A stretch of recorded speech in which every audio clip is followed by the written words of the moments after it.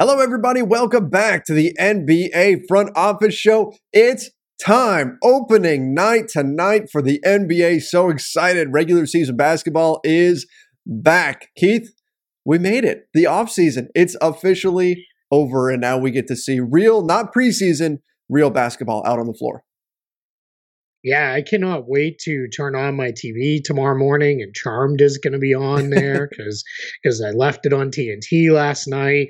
Switch on Game Time right to NBA TV and let that run for several hours while I catch up and everything. And maybe watch the games. I'm excited about that part too. But yeah, no, we're finally there. This is opening night tonight, and then we get into the bulk of the league opens up on Wednesday. There's a couple teams that don't play until a little later in the week, but yeah, man, I'm psyched. This is going to be awesome. A lot of transaction stuff went down yesterday, so that's what we're going to break down today. But Trevor, you know where we got to start? Oh, there it is. The Simmons siren will run for 1 hour if I let it, and I somehow think we could, and that would not do justice. No. to this mess, but we'll cut it off there. The Simmons siren has been sounded. Ben Simmons suspended. So let's break it down in the way the story unfolded. Let's do that. Ben Simmons was supposed to talk to the media today. His first media availability was supposed to come after practice today. So everyone was, of course, looking forward to that, to hearing from Ben Simmons for the first time since the end of last season. Then, a couple hours ago, news breaks, Ben Simmons has been suspended for the first game of the regular season due to conduct detrimental to the team. Now, when that's the language, that is intentionally super duper vague, because that basically covers just about anything that you could do. So then we're like, okay. And I went to where probably 50 other people went is, I wonder if he's still going to talk today to the media. Probably not. Well, he didn't. So that came out. He's not going to talk to the media today. Then it came out he was kicked out of practice by Doc Rivers. Then it came out on top of that he was kicked out of practice for refusal to partake in drills. Then the story's been added to from there that he was asked several times to jump in drills. He declined several times. And then Doc Rivers said, then just go home. Simmons apparently dropped the basketball he was holding and left and walked off the court. And this is on top of video being released from yesterday's practice, where he looked about as interested as I would look he at this He point. had a phone in his pocket. Did you see that? He was going through drills with a phone in his pocket. That's crazy. Mixed reporting that it wasn't a phone. Okay. That it was, he had his practice jersey stuffed in his pocket. And that's, I don't know, man. They could say he had alligator Loki in his pocket. I'd be like, yep, I'm in. Sure, I'm there. I believe. There's almost nothing that I wouldn't believe from this story from this point forward. That's the unexpected Marvel reference of the week, Keith. Alligator Loki chilling in Ben Simmons' pocket. I love it. Perfect. Yeah. So the reality is we have no further update beyond Ben Simmons isn't playing in the opener on Wednesday for Philadelphia against New Orleans. I'm going to go out on a limb here, and I feel pretty good about this one. Ben Simmons is never going to play for Philadelphia again. It's done. You can't play him. How could you even risk putting this guy into an NBA game? I tweeted, what would happen? Is he going to stand still? Is he just going to start throwing the ball in the stands? Is he going to pull up and take 45-foot 3-point shots only? What benefit and upside is there to putting him in a game if you're Philly? There's only risk that it goes extremely poorly and doesn't look good on anybody's part. I mean, this whole situation, it just keeps getting worse. I mean, we kind of speculated that this may happen, right? If Ben Simmons is forced to show up, how much effort is he really going to put in? And that was something that was floated by his camp a few weeks ago. Hey, you're not going to get a very bought-in Ben Simmons if you force him to show up. Well, they forced him to show up. They continued finding him. He finally said, okay, fine, I'm going to show up. And so he shows up, and of course, he's not that engaged. And now, in terms of bargaining power, the 76ers gained nothing. They didn't gain any. It's not like teams are going, oh, Ben Simmons, now he's locked in with the 76ers. We really need to up our offer now. No, now they're going, look, now he's a distraction in your practices. You can't put him on the floor. What's his value to you when you can't even put him into a game at this point? There was speculation even, 24 hours ago that he might actually play a game. That was kind of, people were whispering about that they may be able to get him out on the floor. That's gone now. That's gone at this point. Doc Rivers said, I think it might only have been yesterday, it might have been the day before, that he feels like that they can fix the relationship, that they can get it back on track and all that. It's done. It is done. All that's happened now is everyone involved in this situation looks like a collection of idiots, because you look bad. Simmons looks bad. Doc Rivers looks bad. The 76ers organization looks bad. Clutch doesn't look very good here either. They all just look bad.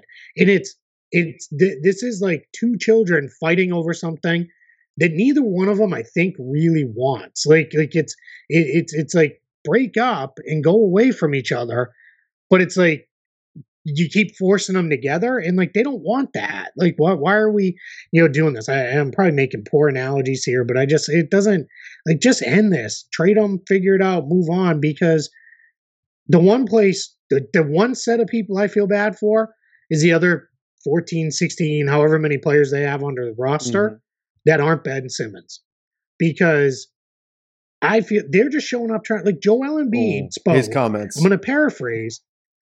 You could just tell he's had it. He's just had enough. This guy just wants to show up, play, do his thing, win games, and compete. And he realizes this guy's not going to do that for us. And you can just see, like, he's angry. You can tell he's probably hurt, I guess is a good way to describe that. Just upset with the way the whole thing is played out. So yeah, I'm really like at the point where it's just done. You gotta, even if you don't return what you think this amazing value you're going to get is, you got to start moving in that direction here, because this is addition by subtraction, if nothing else, because you've removed this. I mean, Joel Embiid flat out said, we don't get paid to babysit, right? Like that's essentially what, and I'm paraphrasing there. So, but he said something to that effect of, we're not getting paid to babysit. We're here to like win basketball games. And there's no coming back from that, right? There was no going back from what they said after they lost in the playoffs this last year. There's no coming back from Doc Rivers not being able to say whether or not they can win a championship. There's no coming back from Joel Embiid throwing Ben Simmons under the bus. Again, Simmons not blameless here, but now it's gone even further. Now you've got, there isn't any, hey, maybe we can somehow, there's this tiny sliver of a chance we can make up and we can get him back out on the floor. Now you've got Doc saying things again. Now you've got Joel Embiid saying things again. You've got Simmons not doing anything at practice, not wanting to participate. It's done. It's over. You've got to move on. And if you're the 76ers, the only thing that's going to happen is you're going to suffer more and more and more as the season goes on. And I get that people in Philadelphia are going to be frustrated. They're going to be angry with Ben Simmons. They're going to hate him. It's going to be a security concern if and when he ever plays in Philadelphia at any point. He'll never. Yeah, he may never will. But the time has come. The time is, it's got to be done at this point. And I get it. I understood the idea behind, we want to see if Bradley Beal shakes free, Damian Lillard shakes free, they demand trades or whatever it is. That's fine. That was fine. But now that's not happening.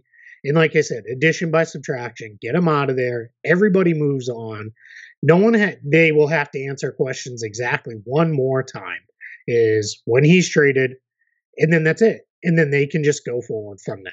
And if anybody continues to push, hey, do you think you would have won that series with Ben Simmons or whatever? Like they can just move on from it and blow it off and next question it. But, one more time, you got to be, do your part, answer the questions of, hey, it didn't work. Say what you got to say and go, and then that's it. And then you move on with whatever you get for them. And I'm not saying you just got to give them away for a bunch of crap. You're going to get stuff by any means, but it's just, you're going to get stuff. You're just not going to get this superstar, all NBA level guy that they've been reportedly holding out for. That's not going to happen. So, that's kind of where I'm at with it now, is just, keep them away. Everybody, move on, and let's get things going in a better direction. Like we did our rankings yesterday of all the different teams. Where would you put Philadelphia if Ben Simmons was gone and Malcolm Brogdon and Karis LeVert were on the team? Yeah, and right? funny, which we're going to get into in a minute, they can't do that. No, I know, but I'm just saying it could be any. Had they done that trade, it could be any number of guys. Fourth in the East. Yeah, third or fourth. I think there'd be the potential for them to be in that top tier that we talked about with the Bucks and the Nets. It would have to work perfectly. But yeah, I would put them right behind that. But I would think then where we talked, I think we're both kind of in agreement. Those two are in a tier. Then there's that group of about, what was it, 5 or 6 teams in the next tier. I would put them in a third tier, or I guess second tier, because it'd be Bucks and Nets in the first tier. Second tier would be Philly by themselves had they made a trade like that for me. And then the rest of the teams would slot in behind them. And as it stands right now, they're just in that mix with all those other teams because they didn't do anything to protect themselves point guard wise this year. It's Tyrese Maxey and a bunch of guys who were kind of masquerading as ball handlers in that spot. And I like Tyrese Maxey, but a second year guard having to play 35 minutes a night, that could get a little messy. We'll see where that goes. So I'm with you. That's where I would. I'd have them certainly in much better position than they're in today. And I mean, if they had gone, just to speak to that point, if they had gone and gotten, it doesn't have to be him specifically, but like a Ricky Rubio caliber veteran guard, right? Just somebody that you could plug in there, their outlook would probably be a little bit better. But anyway, I know we've got a lot of contracts to get to. I just want to put a bow on it with this. NBC Sports just released this quote from Joel Embiid. I think it sums everything up perfectly. About Ben Simmons, he said, "At this point, I don't care about that man." All right. So now there's controversy with that, though. Oh. And if you listen to it, I've listened to him say that exact sentence probably 4 or 5 different times. And each time I'm like, maybe that is how he meant it. There's some that said, "I don't care about that man." Like, yeah, comma man. Like I don't care about that man. And then others sound like it's, "I don't care about that man." Like, I don't care about Ben Simmons. Got it. I don't know what he meant. Like I can hear it both ways. It's like the blue or black dress, right? Or gold, blue or black, gold, whatever the hell colors it was. With that, that thing that floats around the internet. So yeah, I don't know. And you know what? If he meant it as in "I don't care about Ben Simmons," certainly don't blame him. That's how NBC Sports Philadelphia is promoting it, as without the comma. But the meaning of the sentence completely changes if you put a comma in there before the word "man." Punctuation matters. Punctuation matters. "Let's eat Martha" is a lot different back than to your writer that's days. Right. "Let's eat Martha" is very different than "let's eat, Martha." That is true. All right. You want to get into some other stuff, some contract stuff? Let's do it. We had an absolute explosion of contract extensions. When we were recording yesterday, I think we had Mikal Bridges and Jaren Jackson Jr. were like the two I think we might have touched on. I want to say, I don't know if we got into any of the others. And then it was like every 5 minutes. And of course, this all happened while I was playing chauffeur and shuttling my daughter all over town for school and soccer related things. It was like every 5 minutes we were getting a new Woj tweet or Shams tweet or somebody with stuff. Also mixed in with waiver claims and all this other stuff. But contract extensions. So we talked about Mikal Bridges yesterday. We'll get into the numbers though, because we have those actual numbers. It's 4 years, $90 million as expected, as predicted by your boy here over on Spot Track. $20.1 million in year number 1, working up to $24.9 million. No options, no bonuses. So it's straight money for Mikal Bridges. Well earned. We already talked about that one and him as a player. So we won't spend any more time on that one. So let's go to the next one. Just because we kind of talked about him a minute ago, Malcolm Brogdon reached a veteran extension of 2 years, $45 million, split evenly, $22.5 million a year. Now that'll kick in with the 23-24 season because he's under contract this year and next. But because he had 2 years left on his deal and he did a veteran extension that's over the max of what the extended trade would be, he is now not tradable for 6 months because it is October 19th, that takes us past the trade deadline. So Malcolm Brogdon will not be traded this year. Earliest he could be moved would be this coming summer. Would be tradable by the NBA draft if that was to come up. But I don't love that contract extension. I don't hate it. It's kind of one where I'm like, it's probably fine. It's 22.5 million when we get out a couple years from now. That's not going to feel like as much money as it feels like today. But it's just, he's had so much trouble staying healthy the last few years, and he's not a dominant, he's going to carry your offense and lead your team kind of guy there. He's probably best if he's your fourth guy.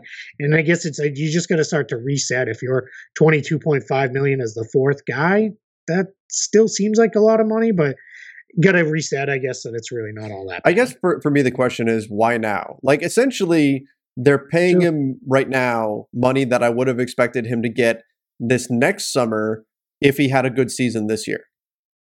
Right? I feel like they're paying him as though this season is already in the books and he had a good season. And I think he's going to. I like Malcolm Brogdon a lot, but like, what if there's an injury this year? Then I think his value actually takes a hit. Now, again, though, I think if he has another good season where he's just steady, he's efficient, he shoots a high percentage, all those sorts of things that we know Malcolm Brogdon to do, if he does that, I think this deal actually increases his trade value because he's locked up for longer term, but he's got to have a good season this year. Otherwise, it could swing the other way. And so that's my question for the Pacers is, if you had any eye, and we know he's been floated in trade rumors, if you had any thought towards trading him, you're kind of risking it here by giving him this money right now. Again, if he has a good season, it's all fine and you're good. Sure. If he doesn't, then you might have put yourself in a tough spot. No, that's a great point. Yeah, it's that's probably a wait and see. Yeah. Let's see how it goes. And for me, probably the number one part of it is he's just going to be healthy more than anything else. He needs to play 70 games a year for me to feel really good about that one. We had already talked previous about Wendell Carter Jr.'s extension, 4 years, $50 million in the books for him, but the structure, as the Magic have been very known to do with both veterans on new contracts and extensions, it is a descending contract. So it starts at $14.2 million in year one. So that will be next year, 22-23 season.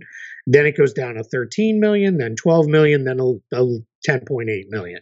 So about $1.1 million per season, or not about, that's exactly what it is, $1.1 million per season this declines by. By the time we get down to that $10.8 million in the final year in 25-26, that's new TV money fully in. That's going to be way less than the mid-level exception. So if Wendell Carter Jr. plays at all like the guy he's looked like this preseason for the Magic, all of a sudden we're starting to be like, that's really a value for the Magic. I think it's fine no matter what, but if he continues to get better and improve, it becomes a really good deal. And especially so, if we're projecting forward, let's say the Magic's rebuild here works out. They're not going to be ready to really contend for a few seasons at least, or at least push for the playoffs for at least a few seasons. But when they are, guess what? They're going to have more room available to go spend because this deal is declining as the cap's going up. Like this, like right now, it looks good. But a few years from now, we could be looking back and going, oh my gosh, this allows them to do this, to make this big move because they've got Wendell Carter for $10 million and the salary cap's whatever it's at that point. Yeah, you could have a starting level big man making less than the average salary in the league. And that's in a veteran, not some guy who's underpaid on a rookie contract. So worth the risk. Yeah, good work by the Magic. They do good stuff with somewhat limited resources. Let's just put it that way to work with.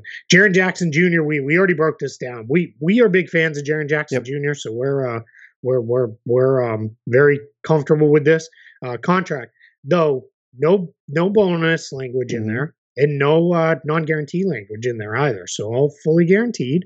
$28.9 million in year one, $27.1 million in year two, $25.3 million, and then $23.4 million. So it does decline year to year by, I guess what's that, about $1.8 million or so. But it is fully guaranteed the whole way through. So that's a little more interesting than I think we thought. I would have liked the deal a bit more for the Grizzlies if they had some protection in there against injury because he's got a history of them. I don't know that I still wouldn't do the deal if I'm the Grizzlies, but I just don't feel quite as comfortable with it without having something in there to protect them in the event that he gets hurt. Again, and hopefully it doesn't come to that. Hopefully he's healthy, and if he's healthy, I think he's worth this. Yeah, absolutely. I agree. And at least they got that it goes down. Yes. Year over year. Breaking news, minor breaking news, but the Golden State Warriors re-signed Gary Payton II. Oh, okay. The team just announced that. So get a little interesting, fun peek behind the curtain, and maybe I'm stepping on another piece of news.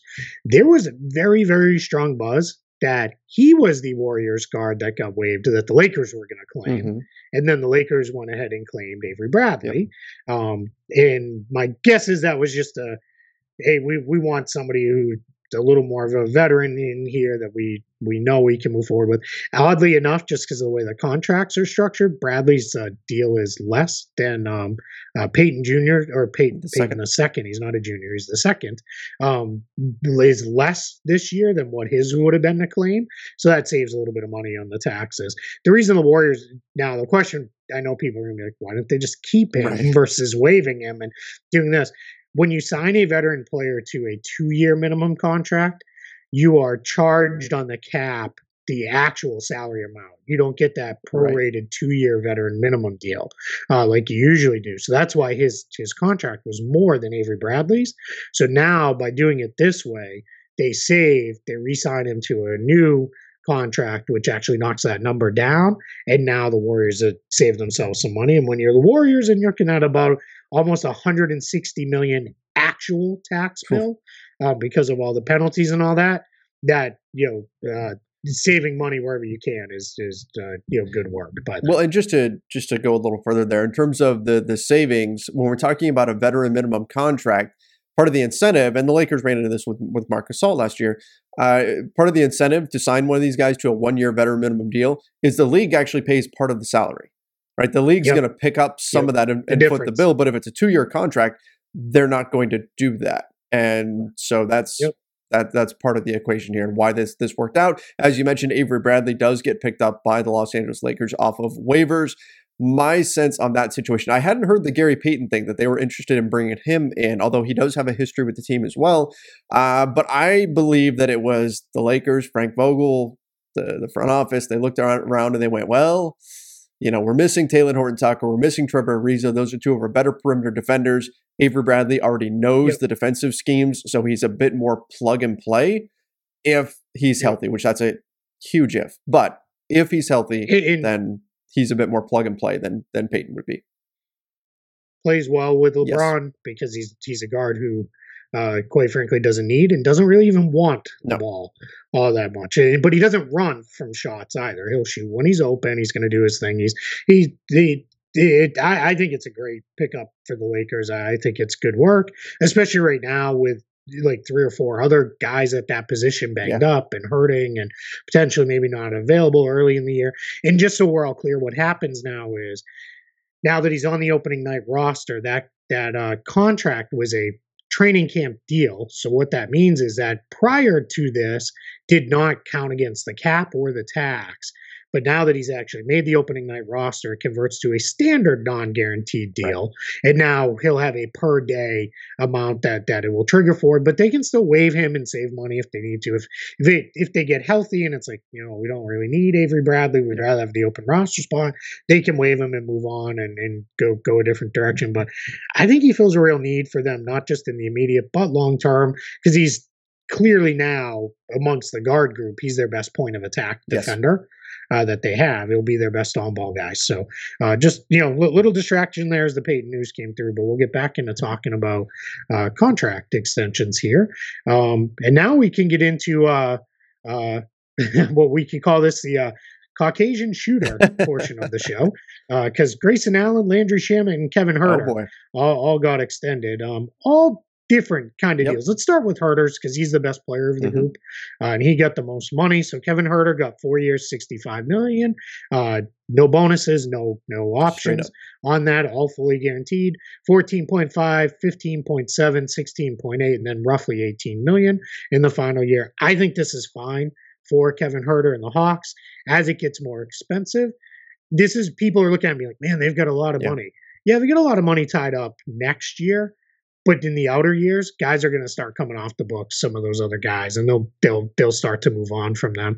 And this is perfectly good value for Kevin Herter. I don't know that people realize how good he is and how important he's come to that team. He really is. And you know what? If you've watched the Atlanta Hawks over the years, you know how difficult of a draw it can be to get fans in their home arena. Historically, they haven't been a very high draw team, but now that they've been good, now you've got an exciting young guard in Trae Young. Now they love him. Now they've got some momentum going, and you don't want to break that up. And so bringing back Herter, I think he's a very important piece. I did see, I think it was you that was somebody was tweeting this to, said that this is a sign that they don't believe in some of the other wings DeAndre that they've Hunter, got. Yes, DeAndre Hunter and Reddish. I almost said Josh Childress. I almost went Josh Childress, and my brain went, no way, that is not going to do not. You went to the I went way back there. I went way back, but yes, Cam Reddish and DeAndre Hunter, and let's get into why this is not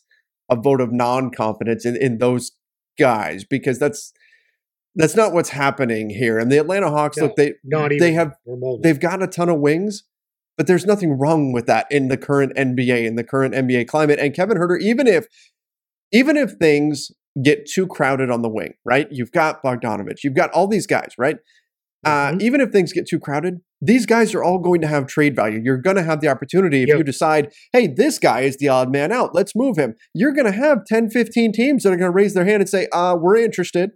Teams are looking for wing players. You can't have too many of them. So I've got no problem at all with this issue. And I think it doesn't say anything about how they view their other wings. No, I don't think so either. I think Bogdanovich, Herter, and Reddish are pure wings. When I say pure wing, I really mean that they're 2 threes in the league. They can both play. They can play either wing spot there. Hunter is a 3 in a small ball 4. So that has a lot of value in the league when you can slide up like that. And then Herter has shown the ability, which he has done quite a bit because backup point guard has been a mess for them, to run the offense on the second unit. They've played minutes over the years where Herter's kind of the primary guy that they run things through.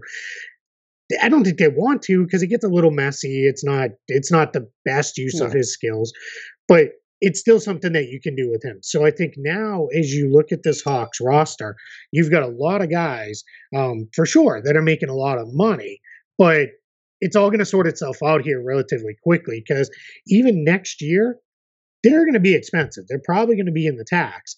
But Danilo Gallinari, his contract's only guaranteed for $5 million. If you have DeAndre Hunter fully healthy, you can start to look at it and say, all right, do we really need Gallo? Or can we get by with Hunter becomes the de facto backup to John Collins there?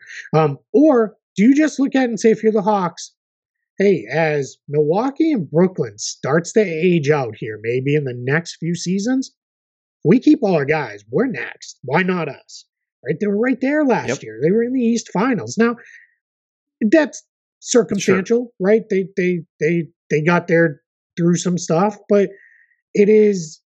I like that they're saying, hey, we like our guys. We like the guys we drafted and developed and put together, and we like the way this team works. These guys love each other. I mean, they were all going nuts for Herter's new deal on Twitter. I mean, Trae Young was asking him for loans, which is funny because he signed a max deal. So, but it's great. I mean, you love that stuff.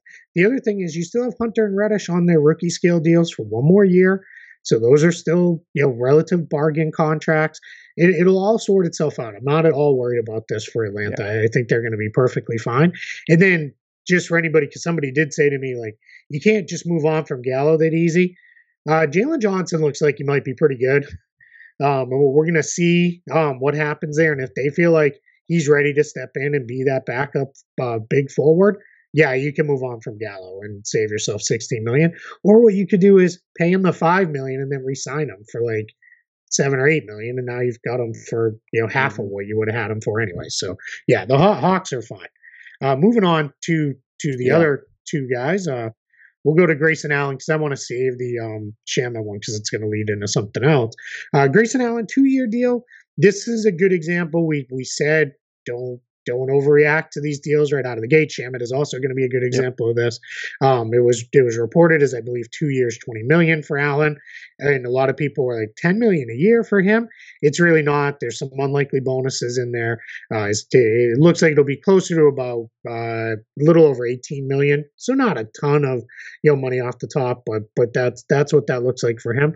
This is protection in case they can't get Dante DiVincenzo re-signed this offseason. If Pat Connaughton walks, you keep a guy around who can shoot and can do some stuff, should work well off ball with Giannis and Chris Middleton and Holiday. So I have no issue for this for a guy who I know people feel a certain way about Grayson Allen, and I'm not going to try to argue that. But he's a productive player who can really shoot. He can also handle the ball a little bit and pass. So I have no issue with this deal for the Bucks. Absolutely. Same here. I just want to add in that we have to remember where a lot of this information is coming from, and that's agents and agencies. So that's why they're going to trumpet that it's this giant deal, and they're not going to include the part until later that we're going to find out, oh, it's actually only X amount guaranteed, or this is in it, or whatever, right? Or the final year is not fully good. You win the initial tweet. Exactly, right? You want that initial tweet going out there because every agency wants to be able to point and say, see, look how much we got our guy, right? So they're going to want that number to be as high as possible. So don't overreact to that initial number because the details really will matter. And like you said, Landry Shamet, who we're getting to next, is another great example of that. Yeah, spot on with that one. So reporting yesterday was 4 years, $43 million. And I think all of us very outside of maybe the Shamet family and hopefully the Suns had the reaction of what in the hell is this all about? And that's tied into something we're going to talk about in a minute with DeAndre Ayton. But it's really not. That's not what this deal is. So the Suns did better here than it looked like. So it's $9.5 million fully guaranteed next year. The year after that, fully guaranteed at $10.3 million. That's still those. Both of those are a little bit much for mid-level exception-ish. You're paying this guy to be your fourth or fifth guard in your rotation, and I'm just not. That part's where that gets a little rough for me. I feel like you could replace what he does with stuff. But year 4, $11 million, year 5, $11.75 million. They are both fully non-guaranteed, both of those years. So the Suns can get out of this if they really want to, with only paying $19.75 million of the 42.5 is actually what the number is million. So less than half of what it was reported, and it's a heck of a lot more palatable to be 2 years, 19.75. I think we're all going, that's a bit much, but all right, I kind of get it. Kind of like we just did with Grayson Allen. I think we'd feel like that's not all that bad. But when it's reported as 4 years, $43 million, you're like, oof. Now, with Landry Shamet, I have nothing against Landry Shamet at all. I want him to earn both of those 2 years, get them fully guaranteed, and play awesome. I want the Suns to continue to succeed despite their horrible owner, who's as cheap as can be, and to push forward and get past that and look great. I thought it was really great that they made that run last year. I think it's awesome. I doubt that he ever sees those final 2 years of this contract. Yeah, I would agree with that, but in terms of the overall value of the deal, if we're looking at just a front office perspective, the Suns did well here to protect themselves in the event. Look, Shamet is a guy where a lot of his value is tied to his percentages, to his three-point percentage specifically, to his ability to be an efficient three-point shooter. So you're talking about one skill that, I mean, it can be sticky year to year, but you can also see some pretty big fluctuations. Like if he shoots, if he drops, say, 4% in three-point percentage, that can greatly affect his value because of how much of it is tied into his three-point shooting. Whereas a player like, I don't know, like Paul George, if his three-point percentage drops by 4%, okay, it sucks, but he does a lot of other things out there on the floor to make up for that. So when you've got a player who's getting a lot of their value from a stat that sometimes is not that sticky, you can have a rough shooting year, you can have a really great shooting year. We've seen that happen. It makes sense to protect yourself. And like you said, it makes the overall deal look a lot better when you add in the real terms and not that it's all just fully guaranteed for Shaman. So hopefully he does play up to it. I think you can run some very JJ Redick-like stuff. We saw the Clippers do that before with him, and that gives the Suns another avenue to attack. But I do think they did a nice job to protect themselves here as well. Yeah, absolutely. Now, let's get into the guys who didn't get extended. Oh, boy. Because this gets interesting, and we'll start we're going to just go in order of the way they were drafted, just because that's simplest and easiest for me to make sure we hit them all. But it also starts with DeAndre Ayton at the top of the board. Didn't get paid. I don't like it. It was very clear. I think they should pay him. I don't have any problem with giving him a max deal.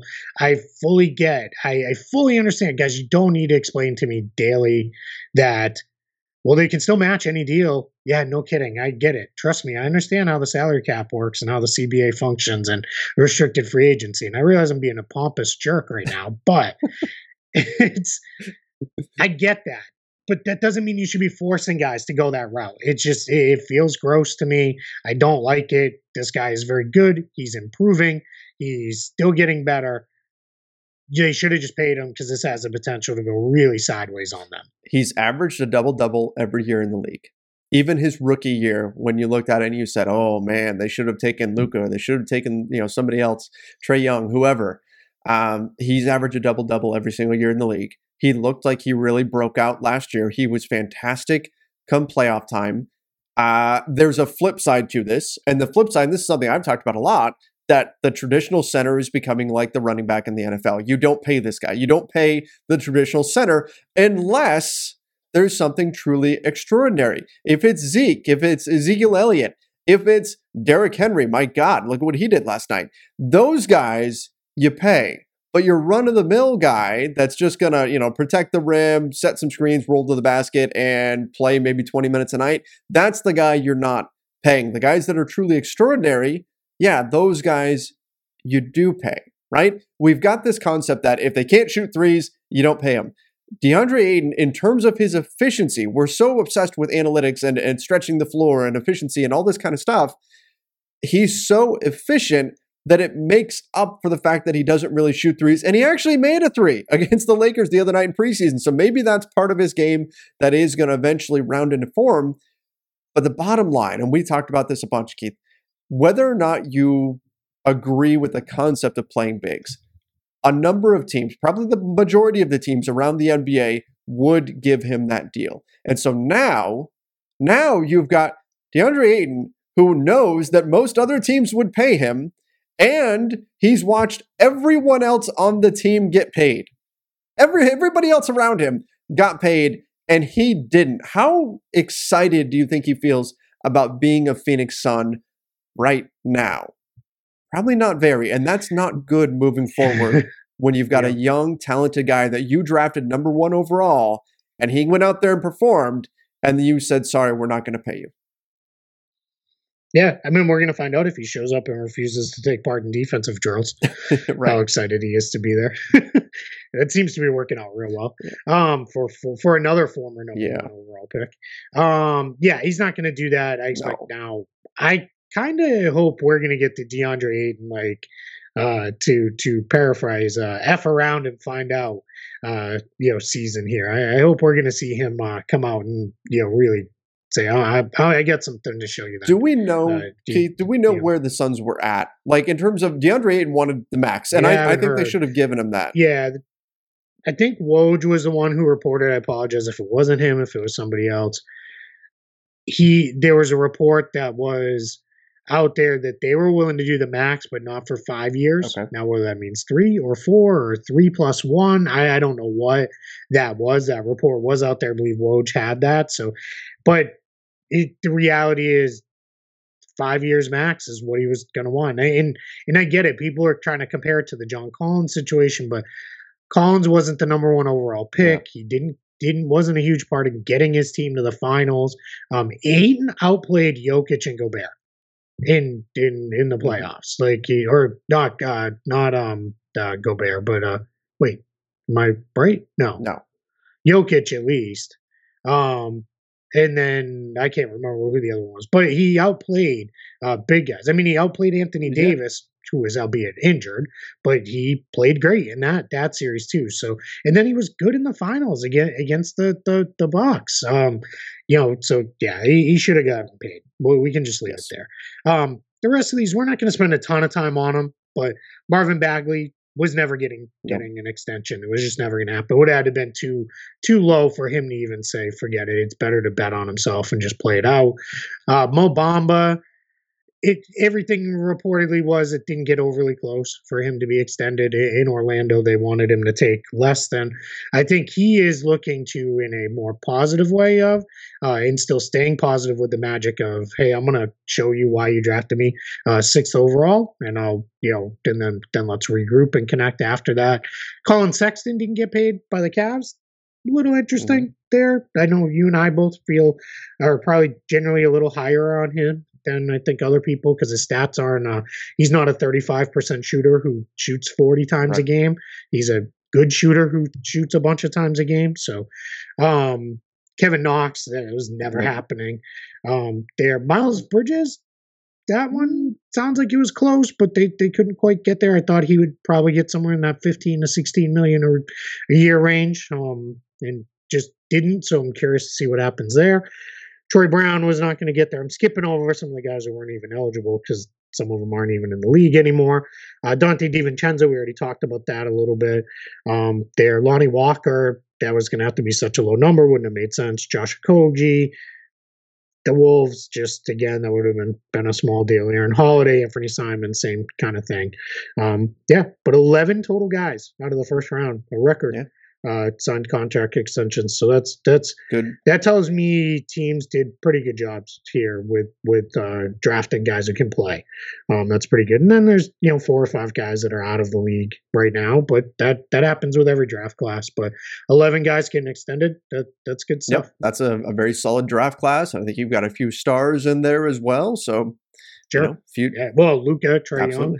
Super duper stars. Yeah. Future of the NBA looking bright, and a good part of it is due to that draft class.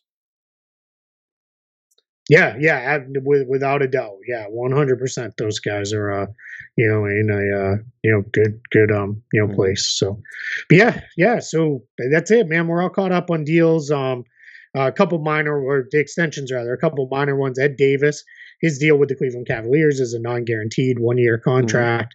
We had been waiting for the details to drop on that. And then Amani Brooks, we knew he signed a 4-year deal. We knew it was for the minimum each year, with it obviously going up season by season at the minimum. But his deal, little interesting. The first year is fully guaranteed. The next 3 are non-guaranteed. And the Rockets dipped in a part of the mid-level exception with that. So, nothing major there. Now, kind of our next thing to keep an eye on here is the rookie scale team options for the next season for 22-23. Those are starting to get picked up around the league. The Timberwolves and Knicks just did theirs. So Anthony Edwards and Jaden McDaniels for the Wolves, and then the Knicks were RJ Barrett, Obi Toppin, and Emmanuel Quickley. Essentially, to get your rookie scale team option declined, you either need to be so injured that the team doesn't think you'll make it back, or you need to be really, really bad.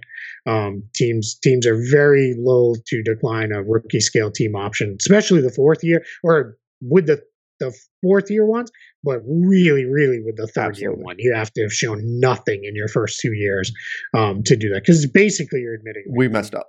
This you're not going to do this that. Was it. Yeah. Yep. So that's where we're at. Before we go, update on the Simmons situation.